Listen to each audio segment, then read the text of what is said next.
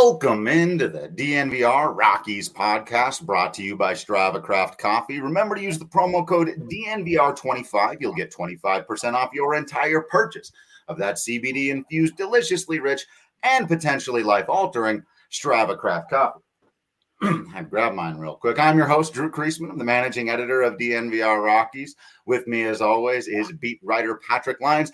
And on this episode, we are counting down the hours to the MLB trade deadline. Will the Rockies move Trevor Story? Can they, apparently, as the conversation has swapped to, extend Jon Gray?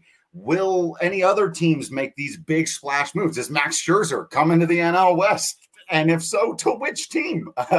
All of that we're going to get into, as Mark says, ready for some no trades. We're going to see. Let's go.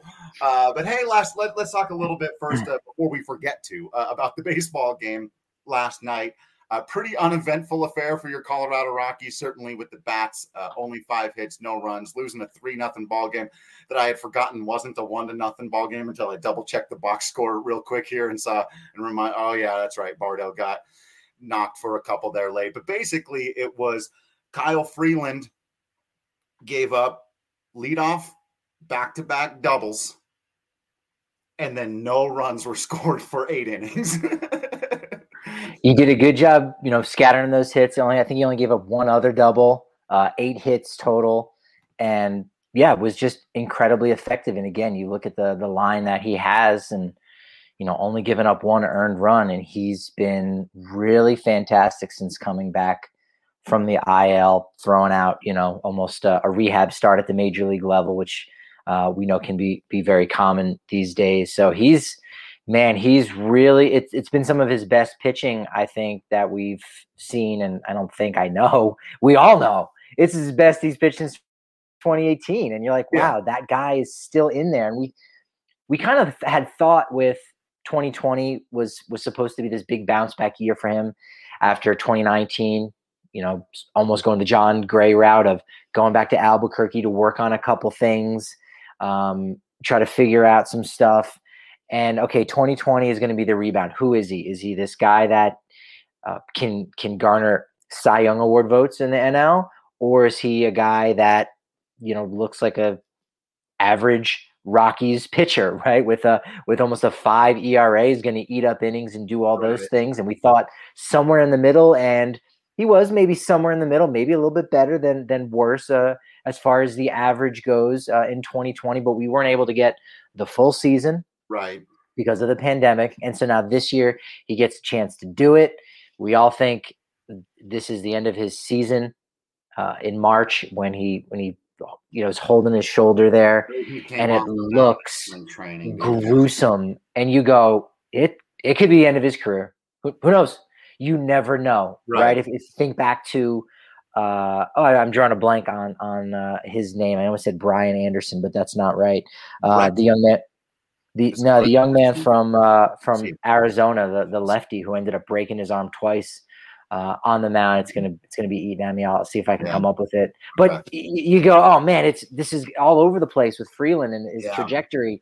And then he comes back from the IL, and here he is, like he's doing it again. And he's actually not just been the average between his best year in 2018 and his worst year in 2019. He's very much that rookie you saw in 2017, if not better, if not that guy in 2018. And while it might be a lot to ask for him to pitch like that, for the entirety of a season like he did in 2018, that he's got it in him to do it for a good group of starts, a good few weeks in a row, a few months, and really be able to carry a pitching staff that doesn't really need to be carried, because there are dudes here that can do it well enough on their own. Yeah, I mean, as you put it, his numbers are kind of balancing back out. It was the rough start, but he's sitting there now with a 4.52 ERA. Terrible luck, as we saw last night, in terms of run support. So he's good with the 1-6 record sitting there. That looks really ugly. But as our guy Manny would tell you, there's a reason why kill the win to an extent there. But the 4.52 ERA, kind of like what you were talking about. That's one where you go, hey, That's okay for a Rockies pitcher, and especially a guy who just came off the injury, is struggling, been doing whatever. In fact, the advanced metrics hash that out for you a little bit there with him at the season being at 103, the ERA plus. So a little bit over league average. You go, yeah. But to your point, where Rockies fans are probably feeling really excited right now, you look at these last 7 games that he's pitched, 198 ERA, 34 strikeouts to 8 walks, giving up just 9 runs and 41 innings pitched. Guys are hitting 238, on basing 281, and slugging just 344 against Kyle Freeland in these last 7 games. And some of these have come, it's been at Seattle, it's a good team. Pittsburgh, not a good team. St. Louis, good team. San Diego, good team. Dodgers, good team. Dodgers, good team. Padres, good team. So that's who he's putting up that 198. Division rivals. That's a key piece right there. Division rivals.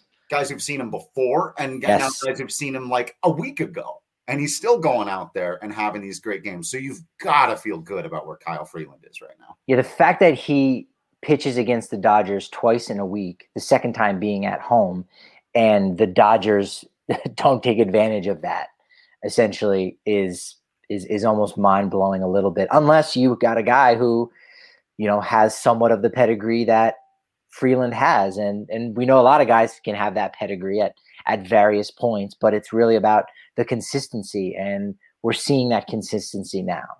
And it's very much fair, as we said, to throw out those first 4 starts he made first 5 starts, since coming back from the IL, and he's been great since June 22nd. He's been, one of the best pitchers in all of baseball. He had win-loss record, as you said. We don't necessarily care about that, but he's, it's going to be him and Gomber now doing it. That's the thing, is that we were waiting for so long, but by the time that Freeland came back, Gomber was kind of on the IL, and now those 2 guys are going to be together, going back and forth, much like, Marquez and Gray were doing it. Marquez and Senzatella were kind of having that back and forth of anything you can do, I can do better. And now to see Gomber and Freeland doing it and leading by example in that capacity is really exciting to see, especially, again, him doing it last night against this Padres team that continues to add, continues to get this, jolt of electricity and, testosterone in them, because by all accounts, Seattle went and traded away, their closer, and the team was very upset about it, and rightfully so. And again, Jerry Dipoto let them know, look, there's other moves. They don't call me Trader Jerry for nothing. Like, he still made 2 more deals. He still acquired a closer. And so overall it's good. But in that moment, you see, like, man, he and Dan O'Dowd must have had some fascinating conversations back in the day. But absolutely. It's a vote of confidence. And so even if the Padres, as they're waiting to get word about Daniel Hudson coming over in a swap to bolster their bullpen, they just know, like, man, our team is really getting good and fighting for playing time. And, a guy who started at second base in the All-Star game this year at Coors Field was on the bench last night. Yeah, that's the kind of team the Padres have together. Again, I don't want to make them out to be a lock for the World Series or they're the greatest team assembled, but, like, that's just how much talent is there. And for Kyle Freeland to be able to really keep them at bay the way he did for those 6 innings, it's just it can't be oversold. Absolutely. And as we've talked about before, look, if he gives up the 1 run in the 6th in his final inning of work, you go, yeah, okay, that makes sense. They eventually got to him. They wore him down. They figured out the right strategy. They caught on to what he was doing. He was maybe flattening out a little bit in terms of his stuff.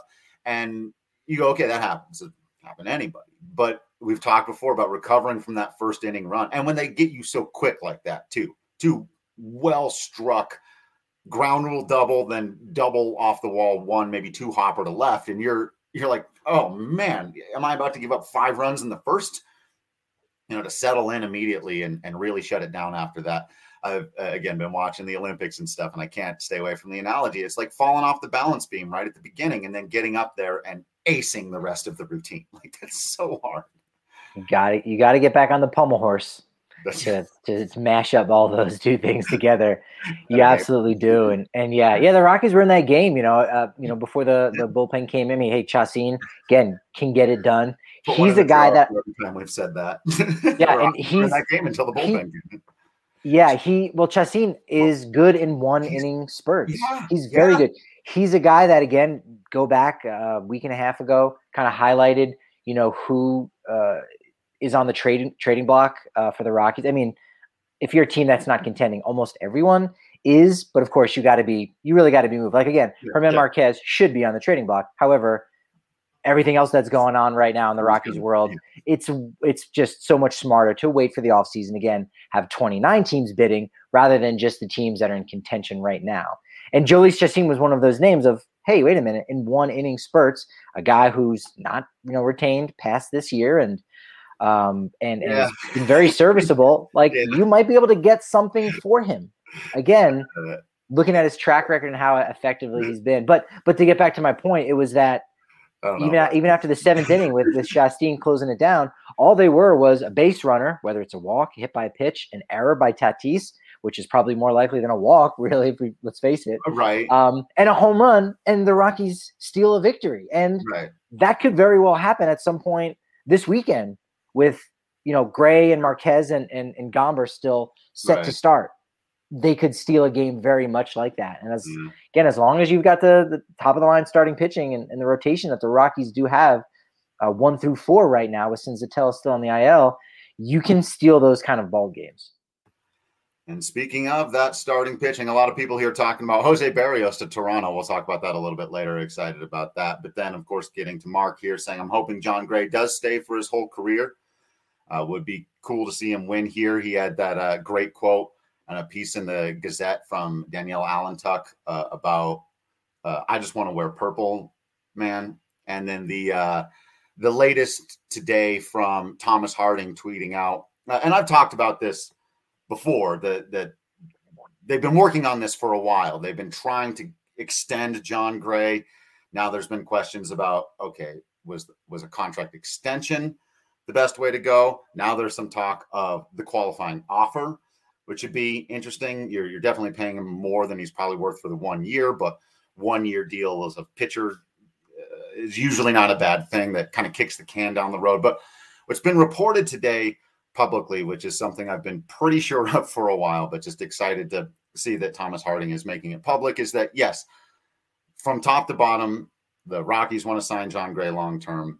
They've been working on this. He wants to be here long-term. So most of this is just mechanics to getting to an eventual contract, whether it's an extension or you have to do the qualifying offer first and then work something out. It does sound like there's a great deal of interest from both sides in keeping him around long-term. And so I don't think I'm going to be able to claim hey, they did extend him before the trade deadline. I thought there was a real chance they would get that done. And I know it's a rarity and we've seen some other teams do it, but they've been working on these two sides for a while. And I'm really glad to see that the interest is fully mutual. And as I was trying to find the exact quote from Thomas Harding, but of course he's been tweeting a lot today with a lot going on. So if I can find it, I'll give you the full quote about Dick Monfort and everyone in the office. Oh yeah. The club all the way up to Dick Monfort wants it done by holding on to him. The two sides have months to work on a multi-year deal without having to compete against other offers. So that's where they're at with Jon Gray right now. Yeah, there's a lot of different splintering or spider webs of how this could go and how this can play out. That might be talk for another day, but it is lining up where it could be very positive for the Rockies going forward with this. And it seems as if they're managing this well. I do have that worry about the ramifications of this, especially if they don't get it done, and what it could have meant if they had started their negotiations earlier, or if they had more people in the front office. If they don't get it done, they've mishandled this all the way. But if they correct.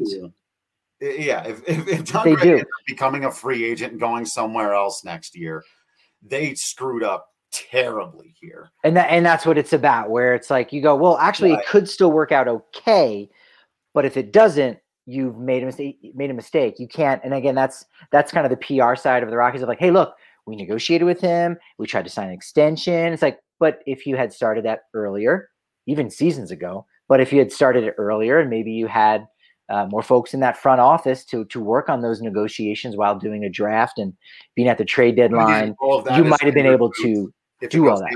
Right. No, right. If they sign him, right. If they don't, that's where you look and.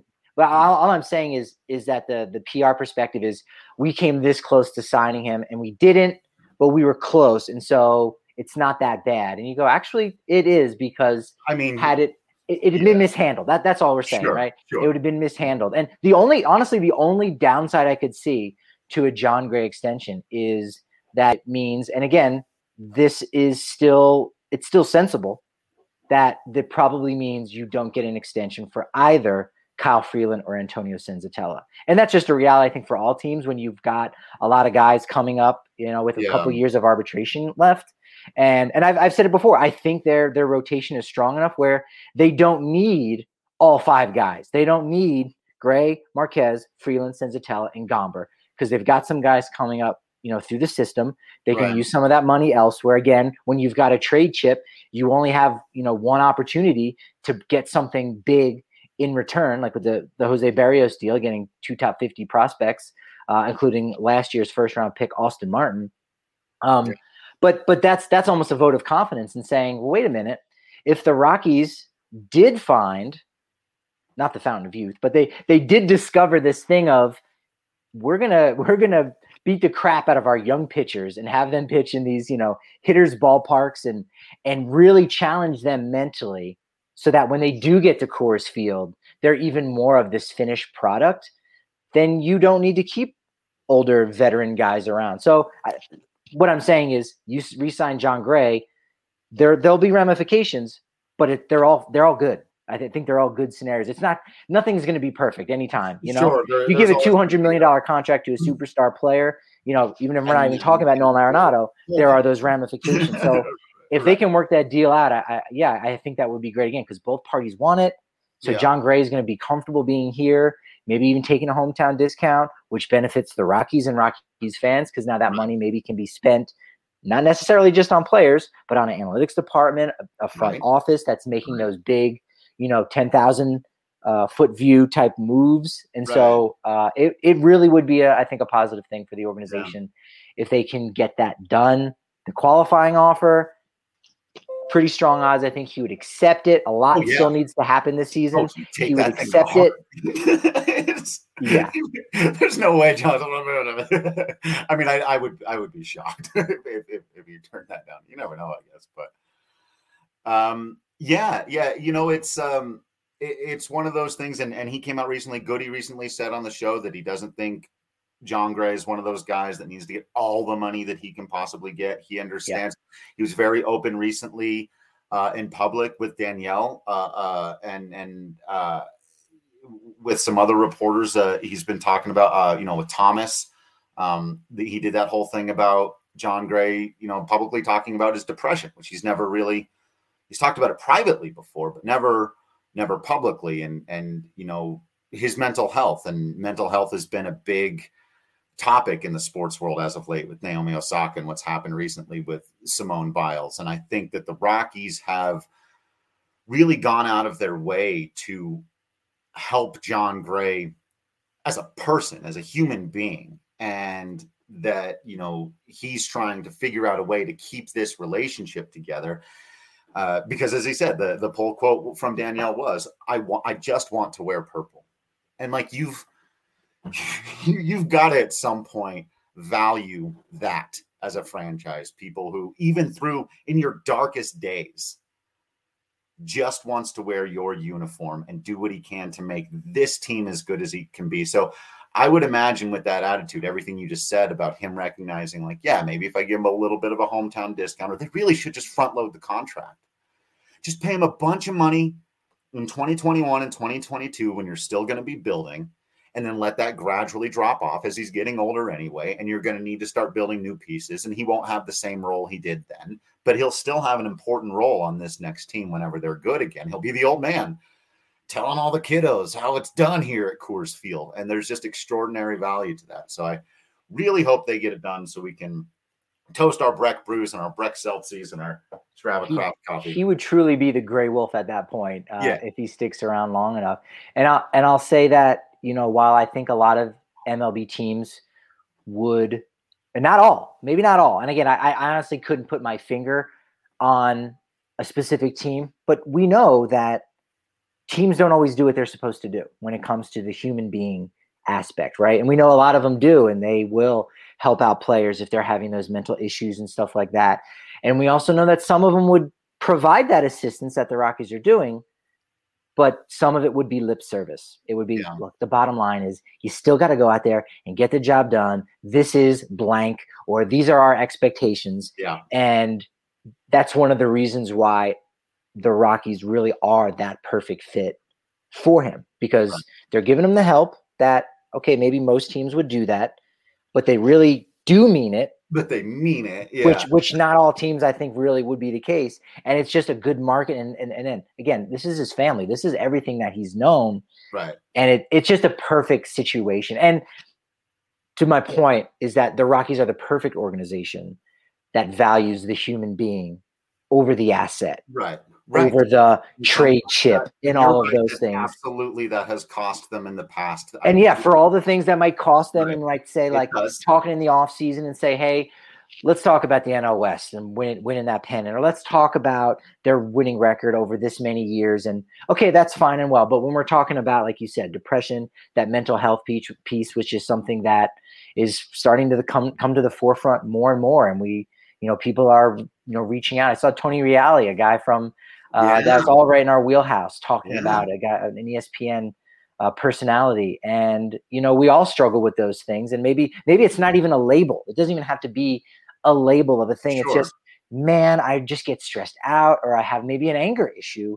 All of those things. It's great that all of these things are coming to the forefront. Yes. And it's wonderful that the Rockies are, hands down one of the best, not just in baseball, but, in the world, with being there for their people, right, and not just being there for those assets. Right. Like the way they handled Ian Desmond basically just retiring out of a moral obligation to the world around him. And no quotes coming out from the front office or the organization about, well, Desmond stole this money, or, hey, Desmond did this. And he's sitting on his butt, and hey, good for him for, trying to raise some money in this charity, like one of those backhanded compliment kind of things, or like you can tell they're a little bit pissed, like, no. And you would probably hear something like that. And that's a jerky comment to make.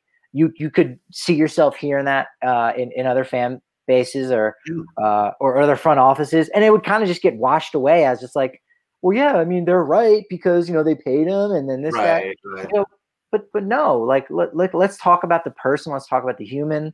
Right. Sandy Koufax walked away from the game and walked away from guaranteed deals, and a lot of money that he would have made at that time was more for physical reasons than mental reasons. But no one looks back on him and says, oh man, you were a wuss.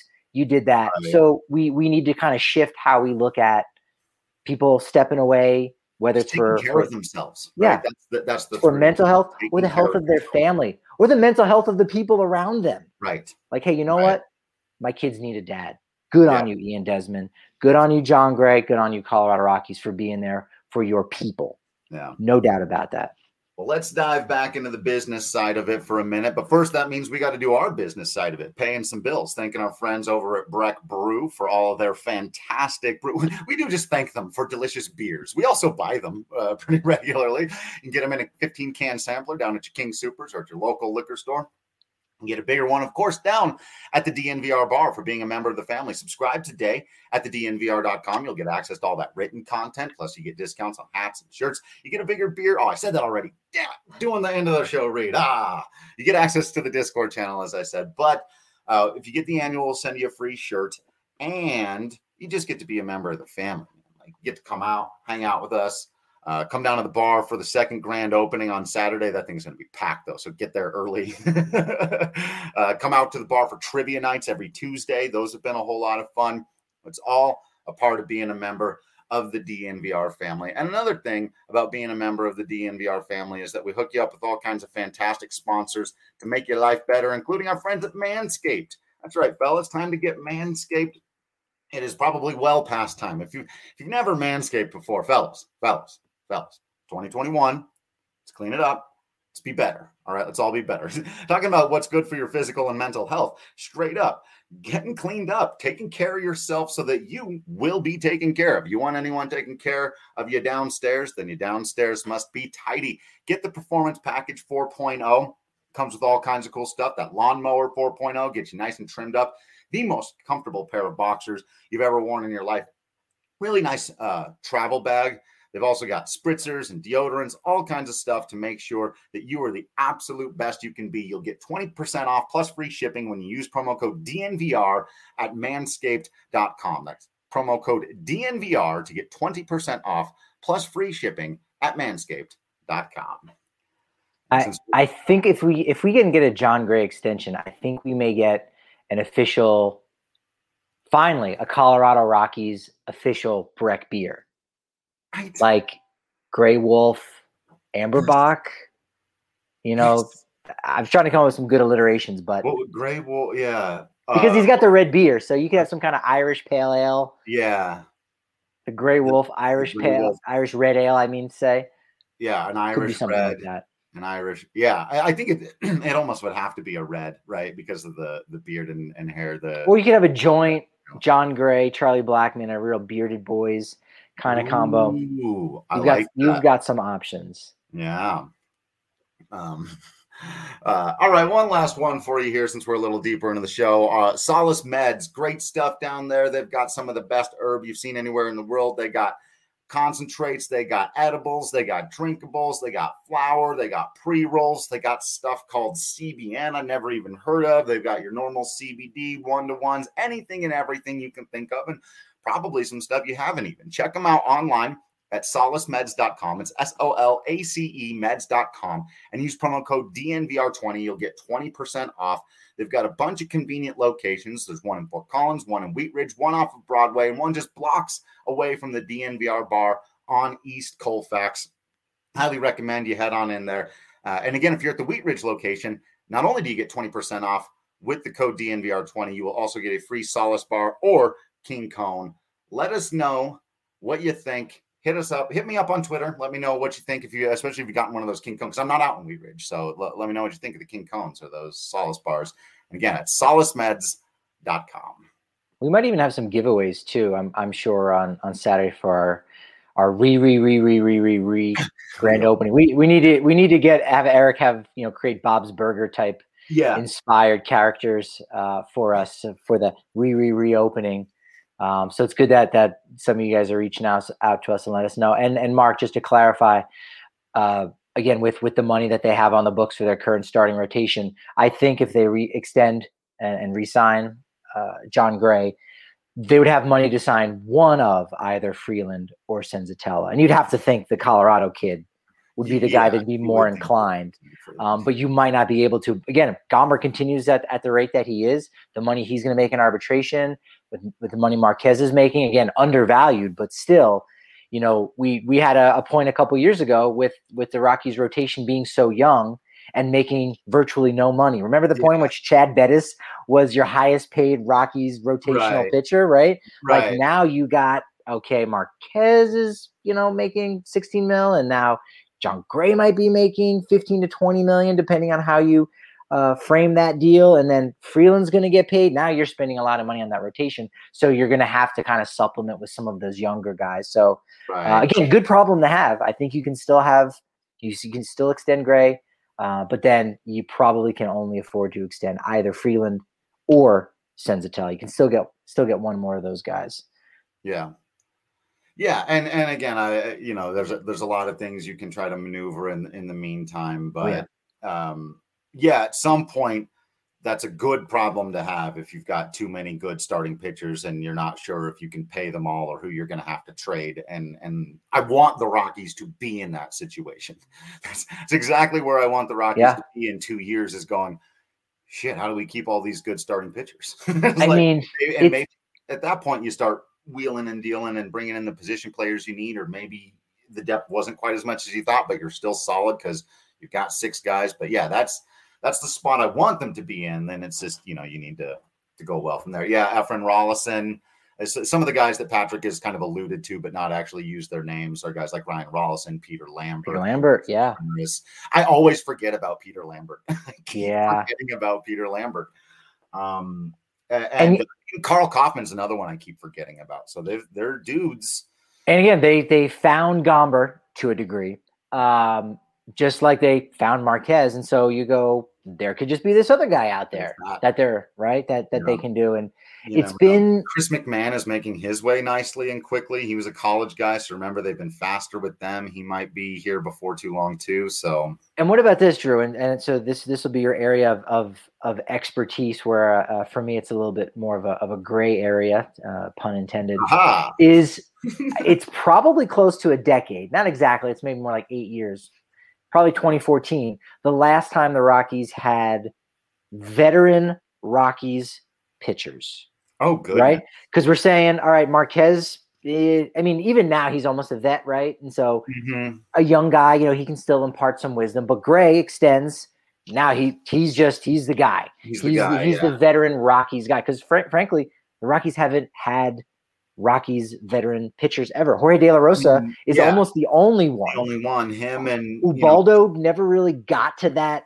Like, okay, I've been with the organization for 8-9 years. Right. Chacin, not 8 or 9. So really, it's De La Rosa's last year in 2014, I think. 14 or 15, yeah. Would have been the last one. And we're saying, okay, Gray sticks around, and in a couple years, if Marquez is still on the roster, now you have 2 veteran guys to impart that wisdom.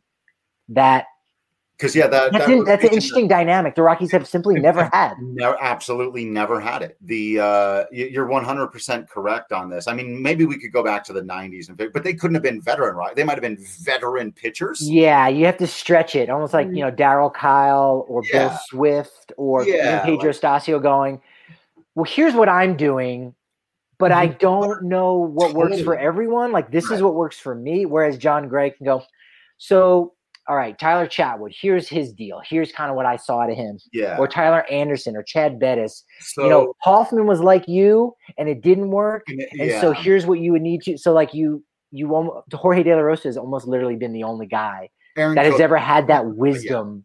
Yeah. Aaron Cook, okay, you can include him in that. But again, like those guys, like if their careers overlap at all, it's ships passing in the night. It's just barely. Cookie's career was also sadly cut shorter than it should have been, and so that's the other thing, because he had some health issues and he had a heart. I'm trying to remember exactly what it was. He missed most of the 2007 season with a blood clot thing or whatever, and he didn't pitch. He hadn't pitched for like 2 months or something, and then he threw Game 4 of the World Series. It was I cried. It was beautiful. They lost still, but who cares? Like, for a moment like that, it's just like Aaron Cook meant so much to the franchise. But you're right. Guys like Ubaldo Jimenez didn't last long. Think about that 07 rotation that was so good. It's like Jeff Francis, sort of in the middle of his career. He's another guy you might think, but didn't have the longevity to really, truly become a veteran guy. Ubaldo Jimenez, Franklin Morales were rookies. And then they were bringing in vets from outside, just like for that 5th rotation spot, Mike Redmond or whatever. It's like Mark Redmond. Mike Redmond is that's actually really interesting, because they've never, even you went back to De La Rosa in like 13, 14, right? So that's the one time they had that. But look at the guys around him. It was a rookie Jhoulys Chacin, a rookie Juan Nicasio, a very young Tyler Chatwood who'd not been dealing with it for very long. Those were the other guys in that rotation. So if they keep this group together, and in 2 years we're still talking about John Gray, German Marquez, and Kyle Freeland, then they'll have 3 guys now in that category, where really maybe De La and Cookie are the only ones in history. So that's fascinating. Yeah. While I am in favor of tanking, and while I think, at least in the right hands, the Rockies should go all in with that strategy, I'm going to say I'm going to be okay with. I'm going to be okay with no matter what they do. And they don't listen to me, nor should they. I'm still going to do this. It is what it is. But I'd be almost happy to see this quote unquote experiment, right? We just established never have had two veteran guys at the same time. Cook for a period of time, De La Rosa for a different. They've never had that. So you know what? That's something brand new that we've never seen. It may not be worth diddly. May not. But it may. It may for have those kind of guys. And again, two guys that are different, like John Gray and Herman Marquez, or even Kyle Freeland. You know what I mean? Like they each have their own thing. You got some righties, you got some lefties, you got Colorado born, you have international players, all of that. So you know what? I would very much be like, all right, if you think that, hey, let's go with this route. Like let's give this a shot and see what happens, because you know, there is something to this idea that maybe even under different ownership, the Rockies could just suffer from, you know, where they play and the uniqueness of it. I don't entirely think that that's true, but at the same time, the Rockies need to figure out, because they're a small market team. That's the other piece. If LA had all the same components of the Rockies, where, oh man, with the altitude and so many other factors, you go, they could probably get over it and whatever. So bottom line is this would be $2 billion TV deal. Yeah. Yeah, exactly. That money's going to overcome that. So again, the Rockies are just kind of stuck in that capacity. That doesn't really matter who owns them. Things. And so that would be, other than going all in and trying the approach that the Padres did. The Padres tanked. Like that was it. So you go, all right, fine. If you're not going to tank, try some stuff. This is some stuff. Veteran guys, 2, maybe even 3 veteran guys at the helm of your rotation. Yeah, that's going to be really, really fascinating. Something. And it lines up. The timeline might not line up exactly right, but the thinking is very similar. I would say everything you just said, and I agree with actually of your framing of it as an experiment. I think that that's totally fair because we don't know what's going to happen. And that's how I feel about the Zach Veen, Benny Montgomery back-to-back high school super athletes in the outfield thing, where you go, okay, that this is also an experiment that in a few years, whenever these guys are ready, and it's a long play with high school players, they might not ever. Look, Zach Veen's going to play in the big leagues.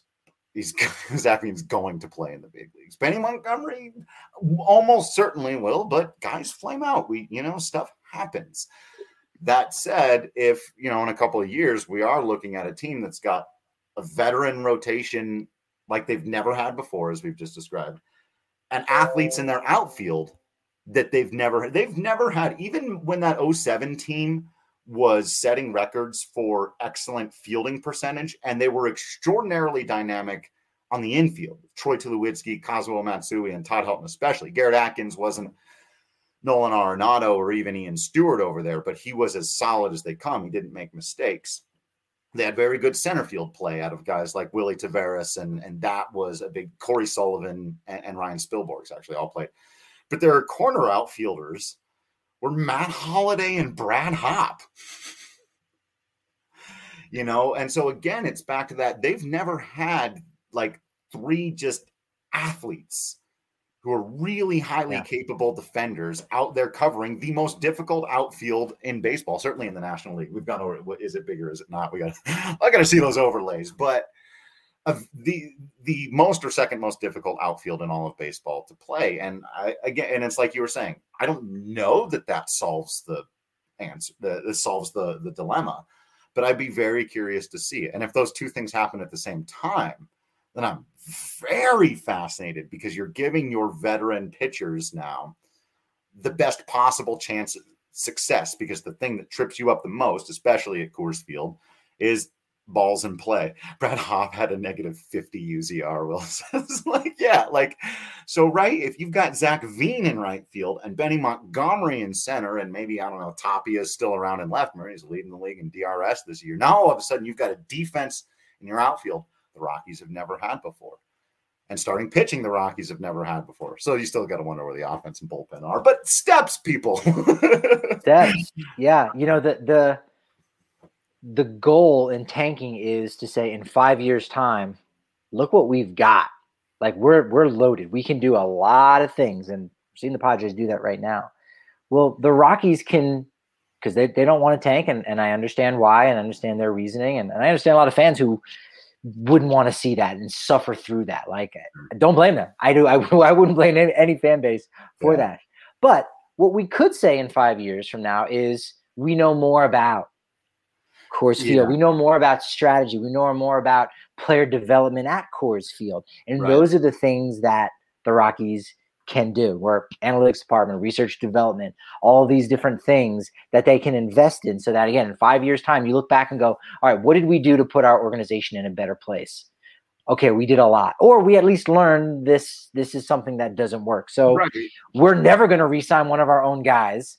So then the next version or iteration of John Gray, some kid who's in middle school right now, that they draft in 7 years, in 15 years when they're I know. We're going down a rabbit hole. And then in 15 years when that guy is approaching free agency, you trade him because the veteran thing that we were trying to do in 22 through 24, 25, whatever it is, that didn't work.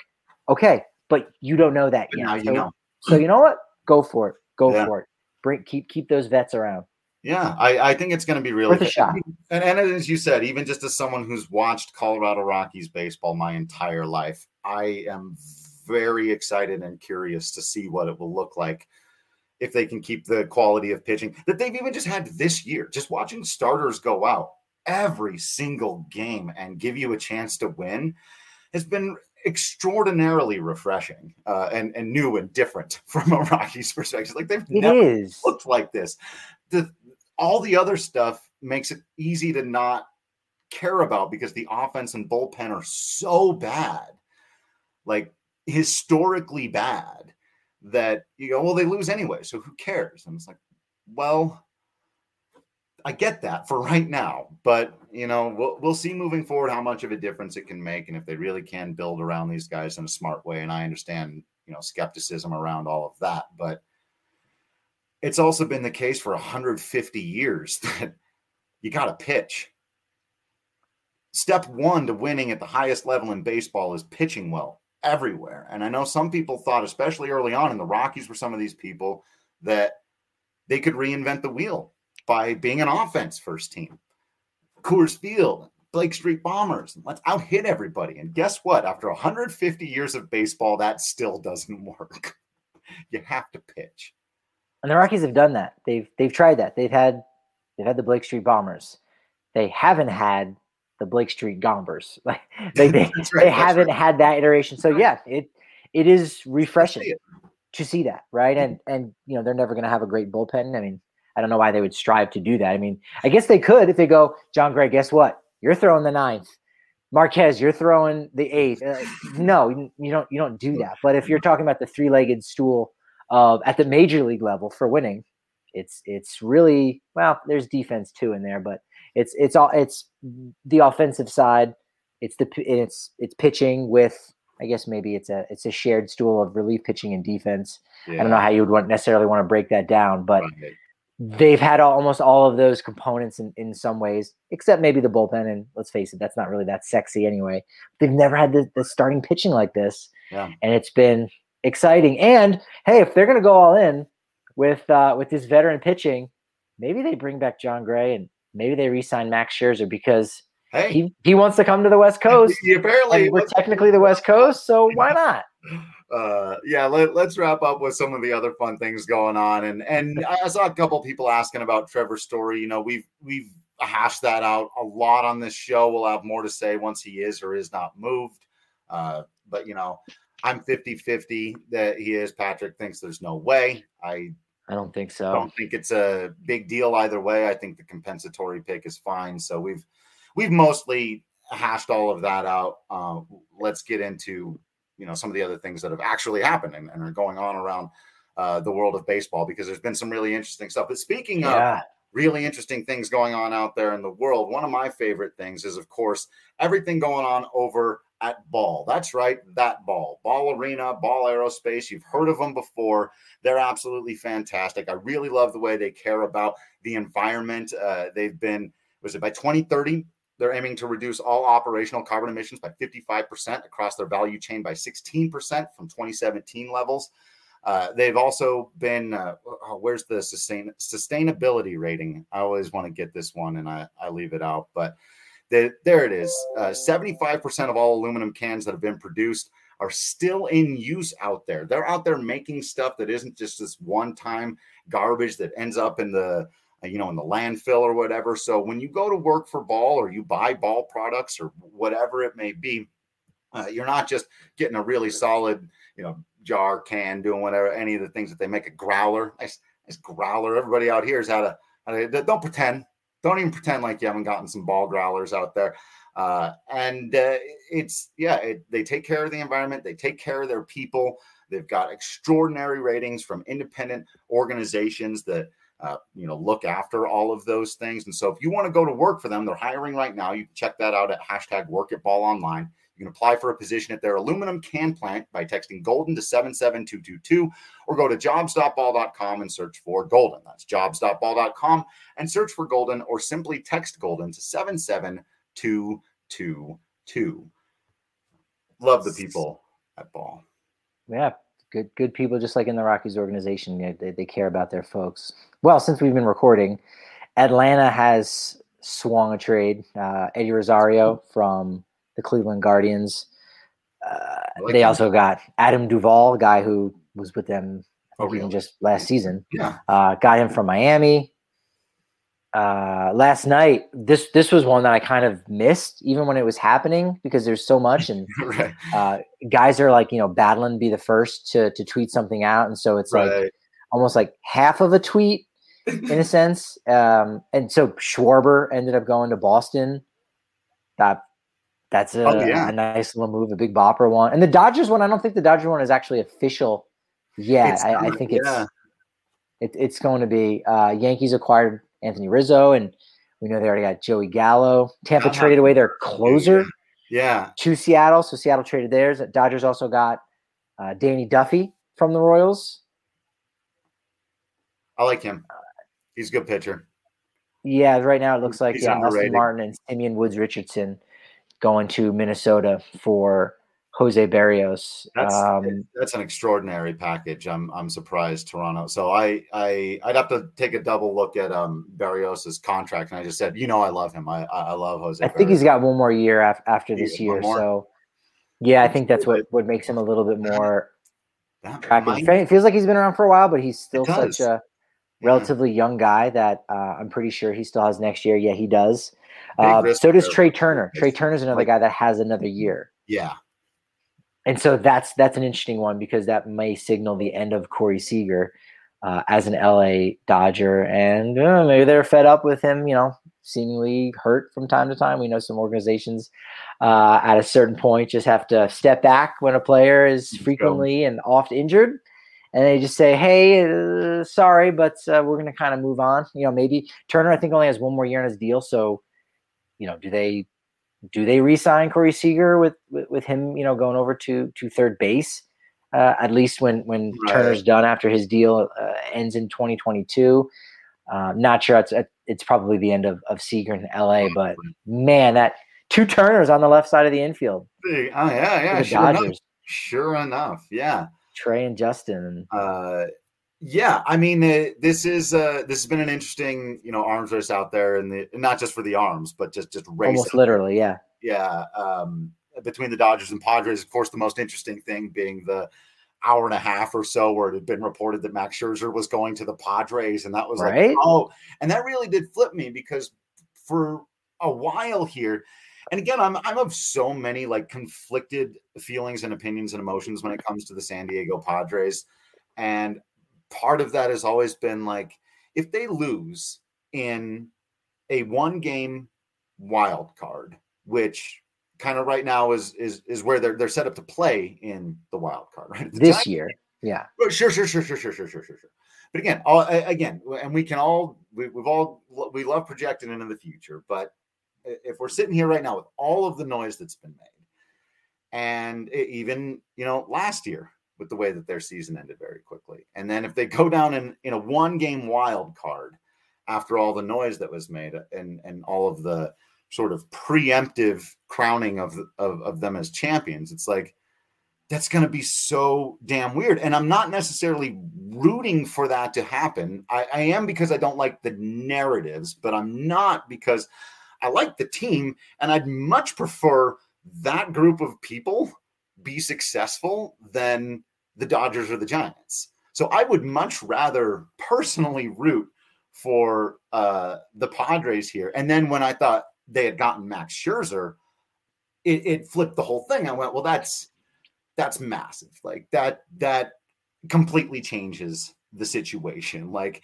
they may not have just become my World Series favorites, but close, right? Like if they land Max Scherzer right there, I'm going, look, even if it does come down that way, that really is a going all in for a move that you just cannot fault them for whatsoever. But then when it got pulled back, and then now maybe he's going to the Dodgers, and you go, well, now they still have to get through the same damn final boss that they've always had to get through. And as much as all of this fun and noise has been made about, and Will, you're right, the Padres fans on Twitter don't make it easy either. No, they don't.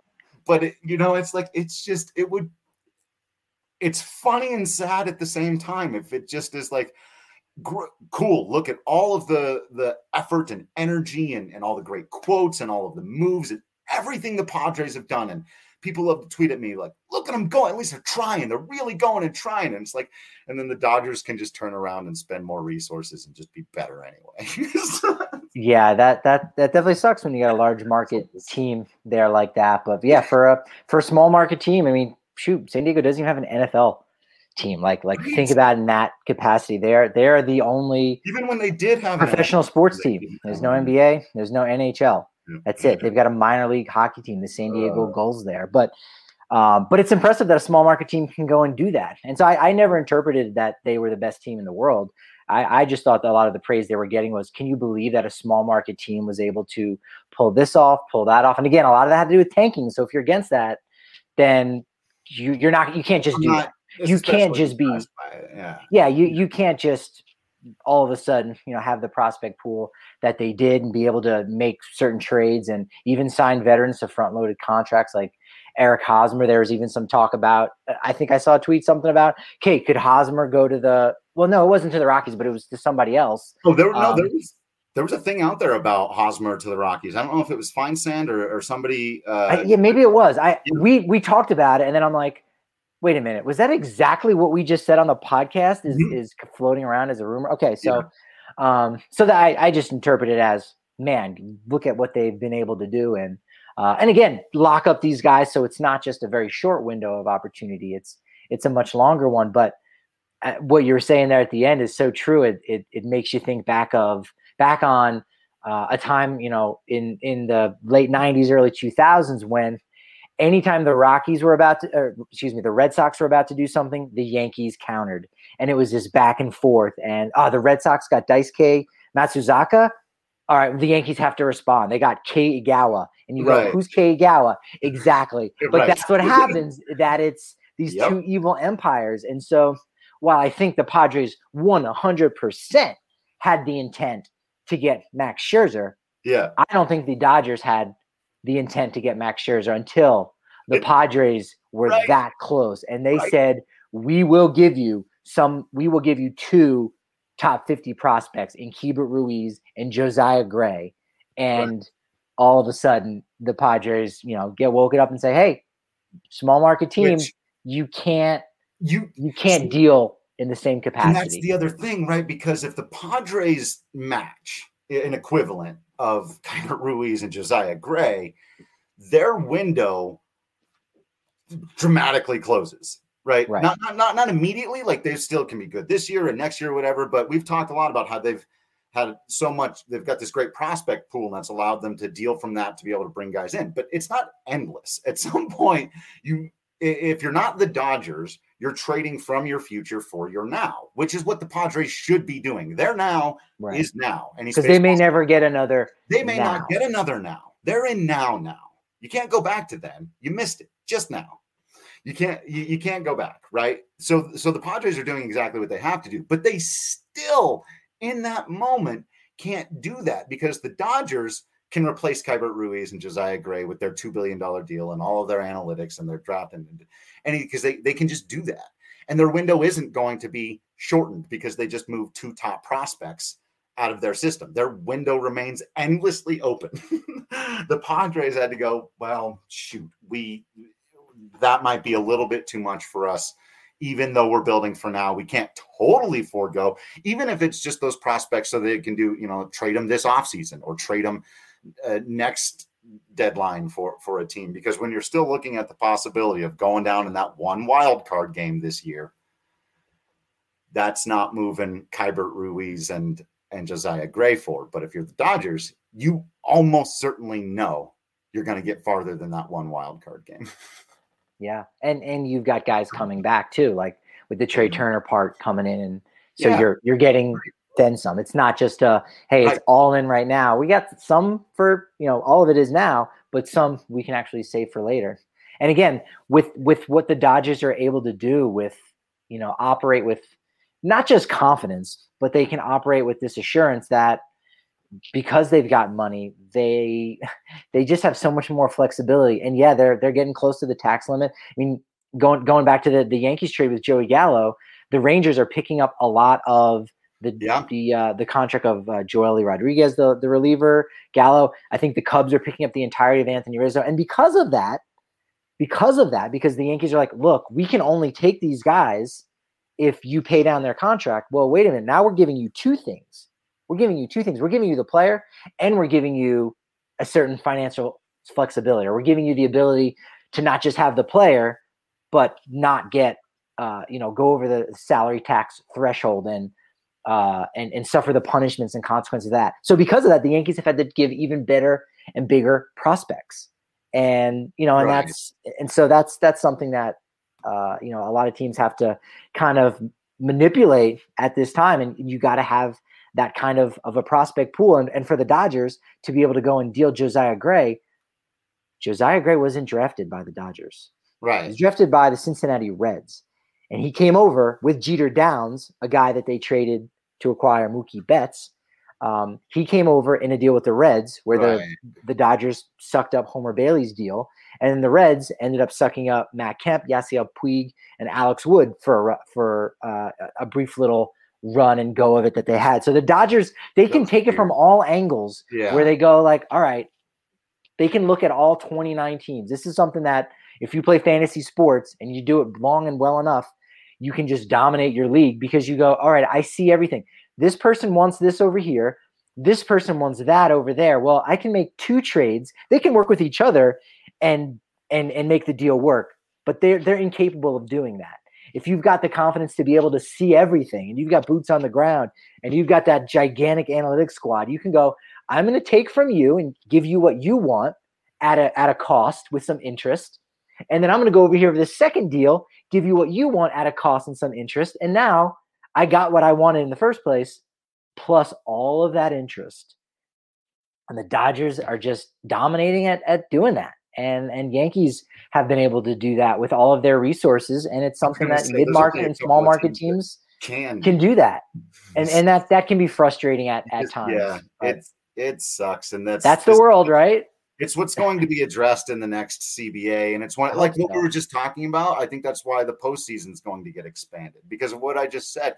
And if you back up for the 30,000 foot view and get rid of any and all, NL West allegiances or biases, what you want, what you don't want to happen. Like, I fundamentally agree with people that say, isn't it great what the Padres are doing in some ways? Like I said, I don't like the way they got there. And we've talked about that in a philosophical difference between treating people like assets versus treating people like humans. But they've played the game in front of them very, very, very wisely. And what I just said earlier about the fact that it could all amount to them going out in one game and, they could retool and go after it again next year and they'll still have a strong team, but could end up right back in the same spot. The Dodgers aren't going anywhere.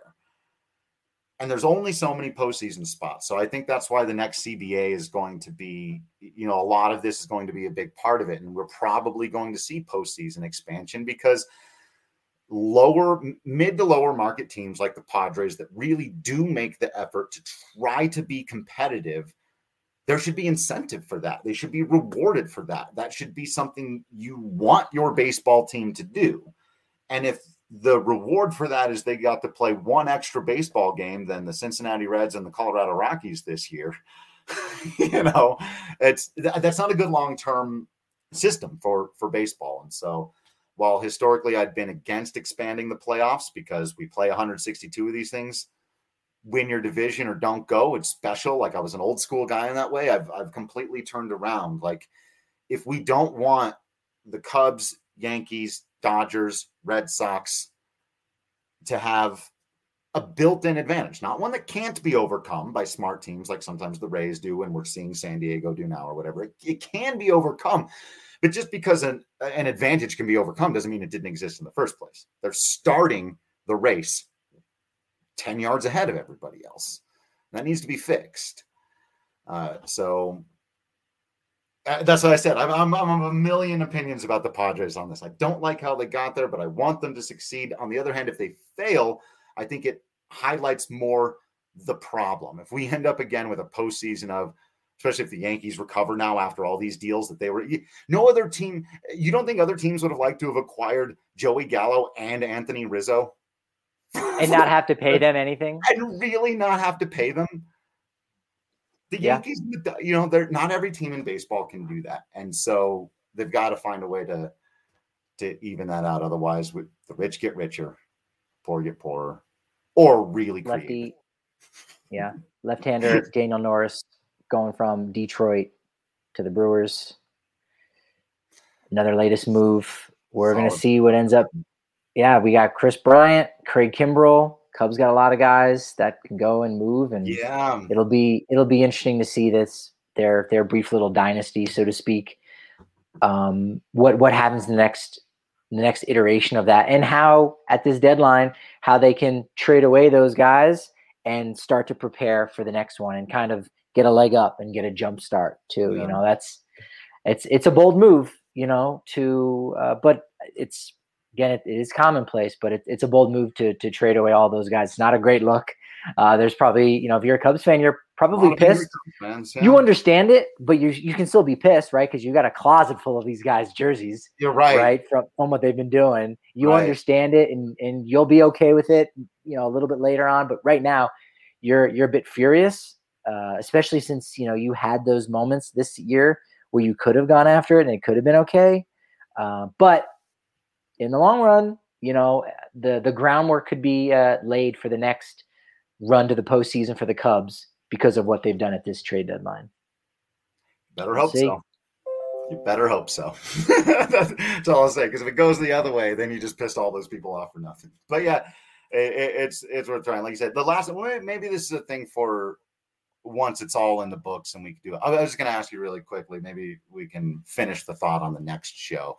Would just be, is there anything in the landscape from, and we talk, whoever sold, that's going to be a long-term projection, but just for this year, is there anything that's changed what's the biggest change? Do you think like, okay, now I've really got, look, the Dodgers are winning it all now, or they're going to overtake the division, or did the Yankees just save their season? Did they make the biggest improvement? Who so far, I guess, has most changed their potential outcome for this season?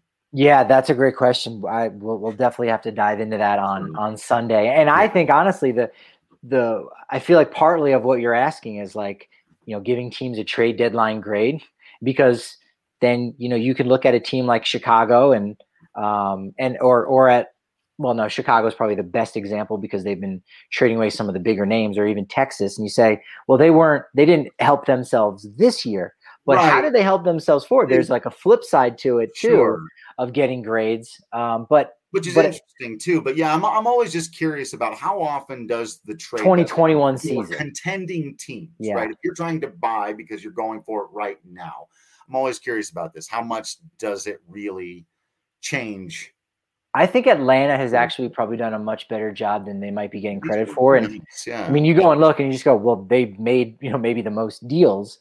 But that's, I think, been one of the better trade deadline stories probably in a while, partially because, they lose Ronald Acuna for the year, one of the star players, and you go, oh man, that's heartbreaking. They had already lost a guy in Marcelo Zuna. Right. Again, him as a person is, you could put him in a category with a couple other people that have been, suspended here recently for what they do off the field. Yeah. And you go, man, Atlanta, the fans, talking about the fans, they lost the All-Star game. Yeah. They're one of their starting outfielders, is gone from domestic violence. Yeah. Their star player, Ronald Acuna Jr., ends up getting hurt, and you go, and the Mets aren't really lighting it up in the NL East, and you go, this is our year. This was our year. I think we all picked Atlanta, I think, to even win the NL East, and yet the front office, Alex Anthopoulos, is still going hard. He's going ham, man, and with acquiring these guys, Adam Duvall, Stephen Vogt, Jock Peterson, Adam Duvall, they picked up Jock Peterson, Eddie Rosario. And so they, again, thinning out the minor league system a little bit, but they have such a young squad from when they were tanking. They were kind of, the team that was getting beat up on, and they picked up all these draft picks, doing that pretty quietly and not as aggressively tanking, but nevertheless building up their system and saying, hey, you know what, we might as well give it a shot, even though we're missing a couple really big pieces, and Freddie Freeman's going to be a free agent after this year. I would have to applaud Atlanta probably the most as of right now. Yankees, I think, have I don't think they've got bigger names. Dodgers have the biggest names in Trey Turner, Max Scherzer. Yeah. But the Yankees have two of the more interesting names in Gallen and Rizzo. A pair of bats to add to your lineup. We still got a few more hours, and we're going to be covering it all. Checking a few things here. Looks like the Phillies are in on Kyle Gibson from the Rangers. Gibson's market's heating up. I expect him to go at the deadline again. Rangers realize, hey, look, we've got nothing to lose. I mean, they traded Lance Lynn in the offseason, recognizing that they weren't going to do it this year, and got a really good return on him. So might as well do it for Kyle Gibson as well. Yankees still trying to get rid of Luke Voit. There had been some talk for a minute there about Trevor Story for Luke Voit. Now, I'd have done that straight up in a heartbeat, by the way. I don't think it was quite as simple as that, but some people were saying, hey, in order to make a Trevor Story deal work, they might have to take back Luke Voit. I was like, I'll take back Luke Voit. He's under control. He's making some money, but he's not making a ton. He's got a nice hack on him. He's not a great defender, but he's not a terrible one. And I think he would play well at Coors Field. I'd taken that in a heartbeat. But again, it all comes back to what you're actually being offered. Anything else? Those are all the most recent ones from Feinsand. So, yeah. Byron Buxton is on the market. And, I would say probably my one takeaway is that what we're starting to see here, and this deadline, I think, really hammers it home, is much like the NBA, where they just trade draft picks like 3 years down the line. And like, if you look at, like, it's like on Baseball Reference, you look at the transactions page for a guy and you go, for baseball players, it's just when you've been traded or when you sign with another team. Right. And yet for, draft pick or players that get drafted, almost all of them have this big, long thing. You're like, oh, 2012. And you're like, wait a minute. This guy was 10 years old in 2012.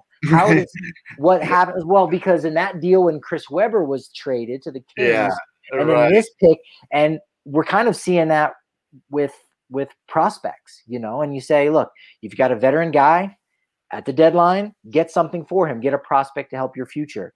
And you know what?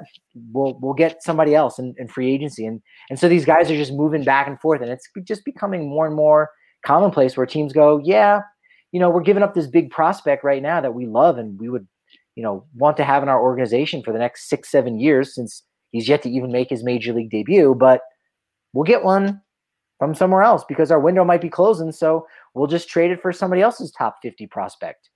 And, the teams that go out there with that confidence and do that kind of wheeling and dealing, I'm starting to notice that as a major trend, is like, hey, there's going to be no shortage of finding guys. If you just go out there and you understand your window of contention and when to acquire guys, when to get rid of them, whenever you decide to make that decision, you're going to have those options and opportunities. And damn it, we still got a few more hours left. And I don't think we're going to beat Scherzer. I'll say that. That'll be a prediction. Do you think we're going to beat anything like a Max Will there Scherzer. be anything bigger? No, I think the biggest moves He has to be number one, right? Yeah. A perennial all-star? Do we see another perennial all-star? I don't think so. I don't even necessarily know who would even be left. I mean, Byron Buxton is on a tier below that. Yeah, I was going to say, I mean, I don't even know that you would count like Trevor Story as a perennial all-star, right? He's played kind of. I think we would, but you're right. Nationally, maybe not. Technically, he's not. But I would count him in that middle tier of perennial, not a headed to the Hall of Fame yet guy, but a perennial guy. Yeah, I think that's right. Harding tweeting out that the Mets, Cardinals, Giants, and Blue Jays are still in on Trevor Story. So it doesn't. Cardinals, yeah, we had someone in the comment section mention that, and I'm like, I wouldn't believe those rumors. Thomas Harding said it. Actually, that's the thing. If Thomas says, like, if almost anyone else had tweeted this out, I'd be like, the Cardinals, really? Well, but that's the thing is, Thomas knows shit. The Cardinals can pick up the telephone, dial 1-800 Rockies, and then technically, yes. Oh no, I wasn't supposed to give that number out. I'm so sorry, guys. if you know how Harding operates, you know that. No, right. But what I'm saying is the Cardinals can call, and the Cardinals could even talk with Bill Schmidt or Dick Monfort even. Sure. But are the Rockies really willing to deal Trevor Story? I'm not convinced they are, unfortunately. I think it depends entirely. I mean, I know it depends entirely on what they are or are not offered, and if they wanted to, obviously not trading Trevor Story no matter what. It may have to be ridiculously overwhelming, and again, we don't know. It just has to be more than the compensatory pick, but again, it's just like we're saying that, but the Rockies aren't necessarily saying that. That's just. I think you'd have to think they were really, really stupid to not. And again, Goody even told us on the show just yesterday. That's exactly what the equation is. So again, I think if their position was, we're not trading Trevor Story no matter what, because that's not what we do, and we're not going to move him, and all of this is, I guess, theater or whatever, they would have shut this down a long time ago. We wouldn't be getting tweets from Thomas Harding. We wouldn't be getting tweets from local reporters. Some of the national guys, sure, but we would not be getting tweets from Harding and Patrick Saunders about there being hardcore internal conversations with the Mets and stuff, some of which have even included like some details and stuff. So if the Rockies' position was absolutely not, we wouldn't be here. Well, again, and they still end up I think it would, and I don't think they're going to waste other teams' times. That's the thing too. I think sometimes you might. It's like making an offer to a free agent when you're not really interested, but we gave you an offer. Like I don't really. I think to a degree, all teams have to do that. All teams have to have those conversations and whatnot. But you're right. You don't want to waste anyone's time. I think the White Sox thought maybe the Rockies were wasting their time. That's why they moved on and got Cesar Hernandez from Cleveland. But it is promising. I'll say that obviously that there's still, that teams are still knocking on the door and saying, come on, we're not going to give up. All right, we'll sweeten the pot a little bit more. And I don't know what it's going to take. I know what they're saying, and I know what seems reasonable, but I also know, there's a whole PR element to it that you trade Trevor Story to the Cardinals, you better be getting back something. And they know that. So a little bit more than a compensation pick. Fans going out to Coors Field aren't gonna be like, no, but it was a little bit better than a compensation pick. And we all know here, all 35,000 of us at Coors Field know exactly what a compensation pick. To some degree, can't even necessarily tell you what that value is exactly, right? But it is promising that they're still fielding phone calls and teams are not totally fed up with them, to say the least. Yeah, and that's why I wanted to point out on the show yesterday the value of the compensatory pick and all of the really good things that the Rockies have done with that level. So it's like, I'm not sure, like what the Pirates got for Adam Frazier. Like that's not. I'd rather have a compensatory pick. Now, what the and they're all different situations. What the Twins just got for Jose Barrios.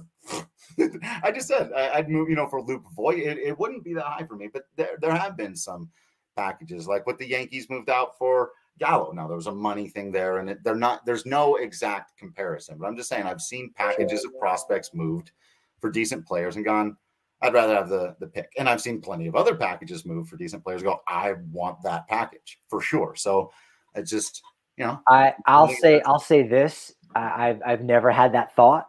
And I also can't think of too many teams that have just taken the compensatory pick. Typically they make that trade. Yeah, I don't think. And maybe the Rockies will. Maybe the Rockies will, because again, if those teams are knocking and they want to make some moves, I mean, it also would be crazy to think that the Mets, after having already acquired Francisco Lindor, would then go out and get Trevor Story. But that's the situation they're in, and they may need to do that. They may need to do that. Yeah, and with some, and as a rental too, obviously they're tied to Lindor for quite some time, but they can just find somewhere for Story for half a season. They need the bat, right? But so yeah, we'll find out. Like you said, we've got a couple more hours here. On the pod? What? No. Everyone else for the trade deadline. Wait, I gotta go to the bathroom, dude. I've been drinking too much Strava Craft coffee. Some popcorn, get a little Hassel Cattle beef barbecuing. We're talking all day. Now we're about to wrap up here. We'll obviously come back and talk. If anything big happens, if they do trade Trevor Story, we'll hop back on and go live and talk about it. If they move, CJ Cron, we probably won't do an emergency live podcast. Or Stevez or Bard. Yeah. Right. Those kinds of things. Story, if they move him, we'll hop on. We'll go through it. We'll do all of that. But seems unlikely at this point, though it's still out there. And then we'll keep up with this San Diego Padres series and everything that they're doing out there. Unlikely again to get the road win, especially when you got to play a 4-gamer. You can sneak out you're not going to sneak 3 road wins against the Padres, especially now that you've already lost the first game. So the road series win will not be on the way, but do we set the over under at 2.5 or 1.5 before this road trip? For the road, 2.5. It was 2.5. Okay. Took the under. You just need one more. I need one more road win. Patrick needs them to not win anymore on the road in order for our predictions to come true. in order for the predictions to come true. Thank you, DraftKings Sportsbook, for turning us into these people. All right. Thank you all for listening into this one. We'll be on Twitter. So obviously, if anything happens right away, be in the Discord channel. If you're subscribed, you'll be right there for all the rumors leading right up to the moment of the trade deadline. You can follow us on Twitter at Patrick D. Lyons, at Drew Creasman, at DNVR_Rockies. Subscribe to the DNVR.com for all the stuff that you get for that. And I guess is part of all the stuff that you get for that. The free shirt, the discounts, all the good stuff. So thank you all for continuing to hang out with us all day, every day, talking Colorado Rockies baseball. We appreciate you. We hope you'll continue to be absolutely amazing baseball fans out there. We'll keep being absolutely Patrick Lyons and Drew Creasman in here. And until next time, we will see you at the ballpark.